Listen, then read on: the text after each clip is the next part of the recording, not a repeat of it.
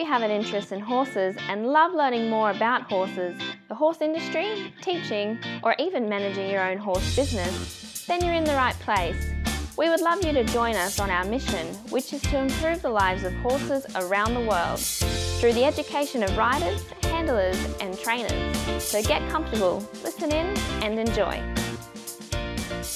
This is another of our popular Listener's Choice interviews, which we're playing over the weekend. We've chosen the most popular interviews for you to select the Listener's Choice winner. If you're not sure how the Listener's Choice competition works, have a look at horsechats.com/choice for the rules and the leaderboard.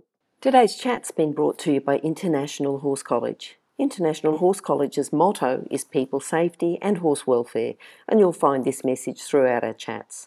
Registered Training Organisation number 31352. Now, today's guest is a guest that we've had on before. I'm sure that you would have found her first chat interesting.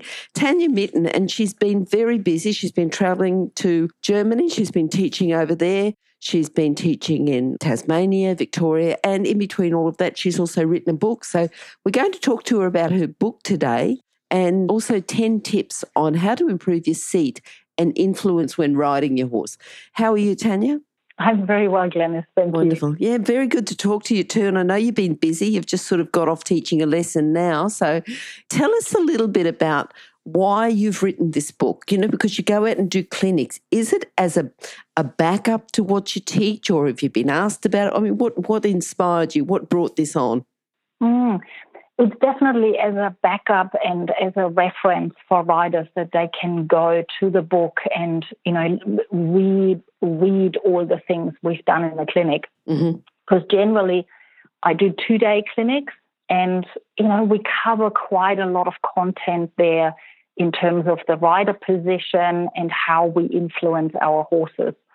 So it can often be quite overwhelming after 2 days. And that's basically where the book comes in, and how it has developed is so that riders can get back to the book, reread a lot of the things we've gone through in the clinic and take their time in working through that. All right. Now, I know that you place a lot of emphasis on the breathing. So breathing to relax yourself, relax your horse. And, you talk about when you're tense, your body's tense, but can you go into a bit more detail here and talk about breathing, talk about relaxation, talk about, the reflection and getting your body out of that tense mode? Yeah, absolutely. Look, the breathing is one of the most crucial things when it comes to riding. And because breathing is, so normal and so natural to us, and we do it all day, every day, we often don't pay enough attention to the breathing. So every lesson, every clinic, I start off with the breathing. And first of all, I want to make riders aware of their breathing. And when I say the awareness of the breathing, in our, let's call it our modern day living, we are so much under stress and so much under, time pressure, performance pressure. The first thing that happens with that is that our breathing changes. And most people now tend to breathe shallow, which means that they take far bigger breaths in than out. And that creates a huge amount of tension within the body. So, what I see so commonly is that riders are very tense through the jaw. And, you might have heard that as well, that, often riders sort of say, gosh, I go to a competition and I get these beautiful photos back and I've got like this really... Yes, intense look, yes. Horse is going beautiful, yeah. Absolutely. And that's often, the first sign of having shallow breathing because the jaw becomes very tense. That tension then flows on through the neck, through the shoulders. That affects our arms and therefore the contact we have to the bit. But also the tension comes down through the rest of the body, often creating a hollowness in the lower back a tension and a tightness in the hips, and that has a huge blocking effect on the horse's body, particularly the rib cage. So, what I get riders to do is to focus on the breath out. Okay. Yep. That becomes really important. And I generally start off asking riders to just let go of a sigh. And, the sigh I call like your Friday afternoon, 5 o'clock wine time moment. Yeah. Okay. Most of us can relate to that, where we go, Sure. oh, thank God the week is over, and we start to relax.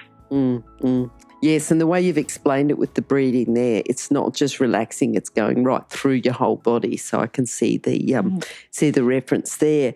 Now, we talk about engaging the core. Now, we hear that a lot, like your core to help with your riding, but the inner core and the outer core. Tell us the difference and which one we need when we're riding.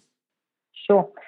As you said so rightly, like we talk a lot about the core, and generally we just mention core. So most riders, when you talk about the core, they go to the outer core muscles, so the abdominal muscles, and that's the ones we use for strength exercises and, for example, for sit-ups. But that's not the core we want to use predominantly when riding. So the inner core, which is more the pelvic floor muscle, and that is sort of located in the area below your belly button. So the reason for using the inner core is that we want to bring the pelvis back into a rotation that relaxes the lower back and lifts the pubic bone slightly up. Okay, yep. And that becomes really important. So those inner core muscles are a lot more subtle when we engage them than the outer core muscles. Because again, when you think of your breathing, what do you generally do when you do sit-ups? We start holding our breath. Yep. And we do crunches. Yep. Where when we lift the pubic bone up and engage those inner core muscles, we do that on an outward breath. So that's, for example, where the martial arts use a lot of inner core muscles to stabilize and balance their bodies. And that's all done on an outward breath. Okay. Now, another thing that, we talk about relaxing the lower back, but I know that the hollow lower back is not good. Talk to us as you usually do, because you've got so much depth of knowledge here. It's not just a bit of a throwaway line about relaxing your lower back. Tell us in depth why we need to relax our lower back and how that can affect our riding. Well, one of the main reasons to relax the lower back is because that's directly connected to our hips and our pelvis position. So when the lower back is hollow, it means that the pubic bone has tipped down and the rider is in a position where they have, what we commonly use, a duck back. So, yes. The pelvis kind of sticks out at the back, the bum sticks out the back, and we get tipped forward. So when we engage that lower or inner core muscle and that lifts the pubic bone up, you automatically see a change in the pelvis position. So the pelvis goes from the extension that happens when we've got a duck back to a rotation. So the pelvis comes kind of underneath you, and that relaxes the lower back and takes the hollowness out of the lower back. Okay. And so then the pelvis is more open and more relaxed, and we can follow the horse's movement and go with the swing of the horse's back. All right. Now, can you talk about the pelvic being the connection point between the horse and rider, but what if the rider's stiff and tight? How does that affect the horse? Well, we block the horse. When we sort of consider that we're sitting on the horse's rib cage, Now, I often sort of, explain it to riders in a way that I say to them, like, if you have a jumping vest on or if you wear a really tight jacket, it restricts your breathing and it makes you feel tense. Mm-hmm. And often the first thing you do when you take that jumping vest off is you let go of a big sigh because you expand your rib cage and you feel like you can actually start to move again. Now, the same thing happens when we restrict the horse's rib cage. The first thing, when our thighs get really tight and we block that natural side-to-side swing of the rib cage, mm-hmm. like you can see when you watch a horse walk or trot away from you that the rib cage moves from side to side. Now, the tighter we are, the more we restrict and block that movement. And so that has an effect on the horse's posture as well as the movement. And, in our riding and training, we talk a lot about top line. Yes. Top line means, that the back becomes stronger. Now, the back can only become stronger when the horse is using his abdominal muscles to lift up through the rib cage and to relax the neck as it lifts the back. Mm-hmm. Now, those are things we work on in our groundwork, in specific lunging exercises. And in the riding and in the training, I find that we don't pay enough attention to how much the rider's seat actually affects the way that the horse can move his body, particularly the back. Okay. Now, what about the thighs? How should they be on the horse? The thighs need to be soft and non-restricting. Mm-hmm. Now, when I give lessons, I talk about the thigh being loose. Now, loose is a slight over-exaggeration. The reason I talk about the thigh being loose and open is because I found that the majority of riders are too tight. And when they think of their thigh being sort of relaxed and soft, it's still way too tight. Okay. So I find I often have to take it to the extreme and say to riders, just feel what it's like when you actually roll the knee off the saddle. Mm-hmm. Now, eventually, I don't want riders to ride around rolling the knee off, but sometimes we need to go to that extreme for riders to even feel, how tight they are or how much they grip. Yes, I understand that. So good exercises are to simply, when you sit on your horse, is to roll the knees off. It's to lift the thighs off the saddle and see how much you can rotate your hips open and how much you can actually lift your thighs momentarily off the saddle that there's a little bit of a gap. Mm-hmm. Yep. What about, just going down a bit further, the calf? How should the calf be on the horse? Well, you'll find that if the thigh is tight, automatically the knee rolls in and then the calf comes off the horse. Mm-hmm. And a lot of riders complain that their lower leg flaps around and is unsteady. And that's where that comes from because they're too tight in the thigh. So when the thigh has opened and relaxed, your calf will automatically connect to the side of the horse. And we then have the calf in a position where the horse can feel the calf. We are in constant kind of communication, if you like. But we can also use the calf to encourage the horse to use their abdominal muscles. And now, because the thigh is softer, we encourage the horses to use those abdominal muscles to lift up through the back and lifting the rib cage, which, as we said before, is then starting to develop that top line that we look for. If you're an equestrian coach or a horse riding instructor, or even if you aspire to be one, have a look at the free video series for horse riding instructors on the Horse Chats website.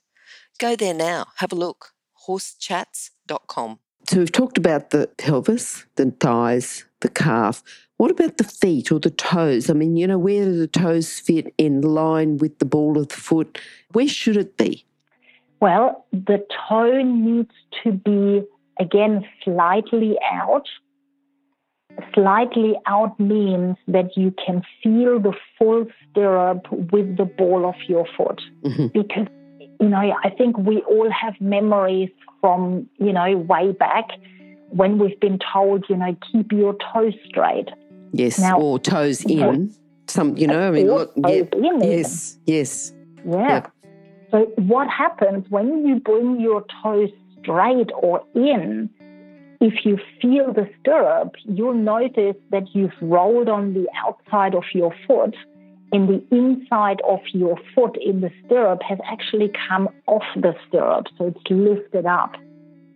Now, in that position, you're going to start to do some damage to your ankle at some point, mm-hmm. because that creates a whole heap of tension on the outside of your ankle. Plus, in that position, your calf becomes very ineffective because there is no stability in the calf due to that rotation of the ankle. And you find that your leg probably starts to flap around again. Okay. So bring the foot slightly out. Let the toes come slightly out. And you're in the correct position when you feel the full stirrup bar underneath the whole bottom of your foot, the ball of your foot. Yep. Okay. What about the upper body? What about, where should the head be? Where should the shoulders be? Well, the head is one of those areas that we now see a lot more positional issues since we've all got, mobile phones and we work on computers. Yes.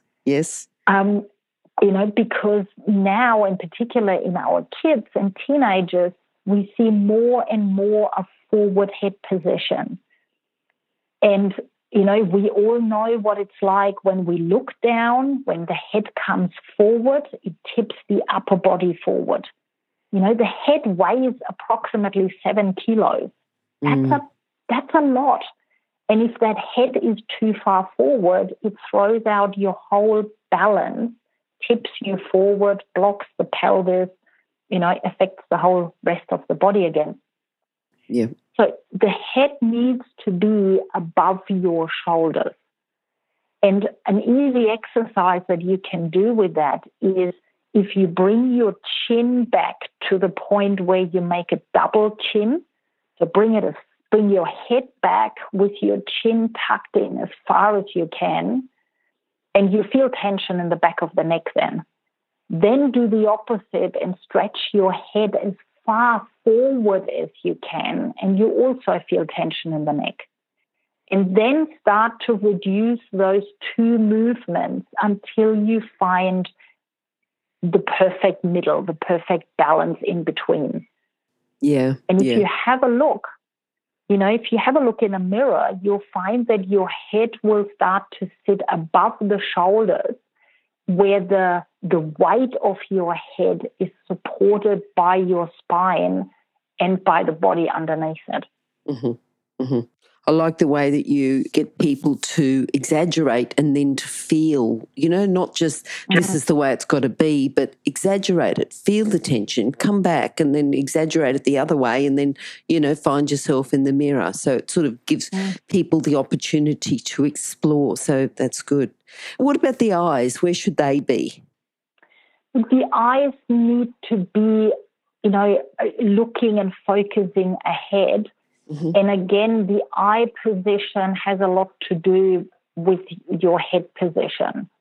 So, if you've been a rider, for our listeners, like if you've been a rider who's constantly being told in lessons and by your instructors, lift your eyes, look up, check where your head is first. Okay. The chances you might have a forward head position that then automatically draws your eyes down to the ground. Mm-hmm. So when you correct your head position, you'll find that your eyes are automatically starting to focus more straight ahead where we want them to be. Okay, good. We've sort of talked about the body, the leg, the upper body, the head. What about the hands, the arms, the hands? What can you tell us there that's going to make us, because it's all relevant. We're still talking about improving our seat and influence when we're riding the horse. But what about our arms and hands? What can you tell us there? Look, they're really important because we communicate through the rein. Now, a lot of times riders, I see, again, talking about the two opposites, I see riders who either make a really tight fist, and as they make a really tight fist, they brace through the arm, they block through the arm, and they start pulling back because their elbow and shoulders get really tight. Or often the other extreme is that they have no closed fist at all and the hands are just open, and so, they constantly lose the rein, or the horse constantly pulls the rein out of their hand. Okay. So again, we know we don't want either. We don't want to have a tight fist. We don't want to throw the rein away and have a totally open fist. Mm. What we want to do, so the critical part to not get pulley in the hand and ending up kind of having a tug of war and constantly pulling back, is to focus on your three smaller fingers. So your ring finger, your little finger, your ring finger, and the little one. Yep. So those three fingers, when they get tight, they affect the elbow and they start to pull back. Okay. What we want to do is we want to close those fingers around the rein, that we can feel the rein, but we have to be careful not to grip. Mm-hmm. Where you hold your contact is by pushing the thumb down onto the rein and pinning the rein between your thumb and your index finger. So for our listeners, you can do that.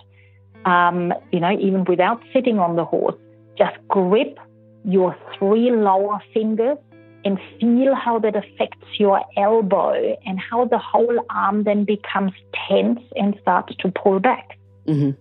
And then if you relax those three fingers and you make a very soft, closed fist, but not putting pressure on it. So you just close your fingers. And now take your thumb, place the thumb on top of the index finger and push the thumb down. So you feel that now your elbow and your shoulders are still soft and relaxed, and you still have give in your arm. Yep. So now you can control the contact, but there is still a softening effect of the arm. And that's really the ideal way to have a contact to the rein. Okay. I think, as usual, you don't just say do it, you explore it. Not just explain it, you explore. Try it this way, and then you'll see that this way works. Yeah. So much about riding is about feel. Yes. And, I think we have to feel it, and then we can relate to what it is we have to do. Far better than just being told, do this and do that, and we don't develop the feel for it. Yeah. I'm just thinking about your book, Tanja. Then what's the name of your book? The book is called It Takes Two to Tango. That's good. Good. It's a good book. Yeah. Good name, great name. Now, because a lot of this information is in the book, and if people would like to, it's great to listen, it's great to look over our notes, but our notes are anywhere near in depth as, and even what you've talked about today. You've given us a lot of information and a fair bit of depth, but I think to purchase this book, how can they do it the best? What's the best way? If you've got a website or Amazon, or how can they get one? Look, the best way is through my website, which is tanjamitten.com. Mm-hmm. The book is on Amazon as well, but through the website, particularly in Australia, you get it quicker. And the other thing is too, those details will be on your page on Horse Chats, which will be horsechats.com. Just go to horsechats.com and I think search for Tanja, or just search it's Tanja or Mitton, and we'll be able to give you the link then to purchase that book. That's really good. I think, lots of information that you've given us, and there's so much more that you've got to give us. So I hope to see you again soon. And for those people that are purchasing the book, I'm sure that you'll enjoy it. I'm sure that you'll enjoy all the information that Tanja's given you within the podcast, but even more so within the book. So thank you, Tanja. Thanks for coming today. Yeah, thank you for inviting me. Bye-bye. Okay, bye-bye. If you've enjoyed this chat, then please comment, rate and subscribe. If you'd like any changes or recommendations for guests, then please contact us through horsechats.com. And while you're online, have a look at the government-accredited courses at internationalhorsecollege.com. Registered Training Organisation 31352. Remember that our comments and instructions are general in nature and do not take into consideration your individual horses or your individual ability and circumstances. If you enjoyed this podcast, then please leave your comment below.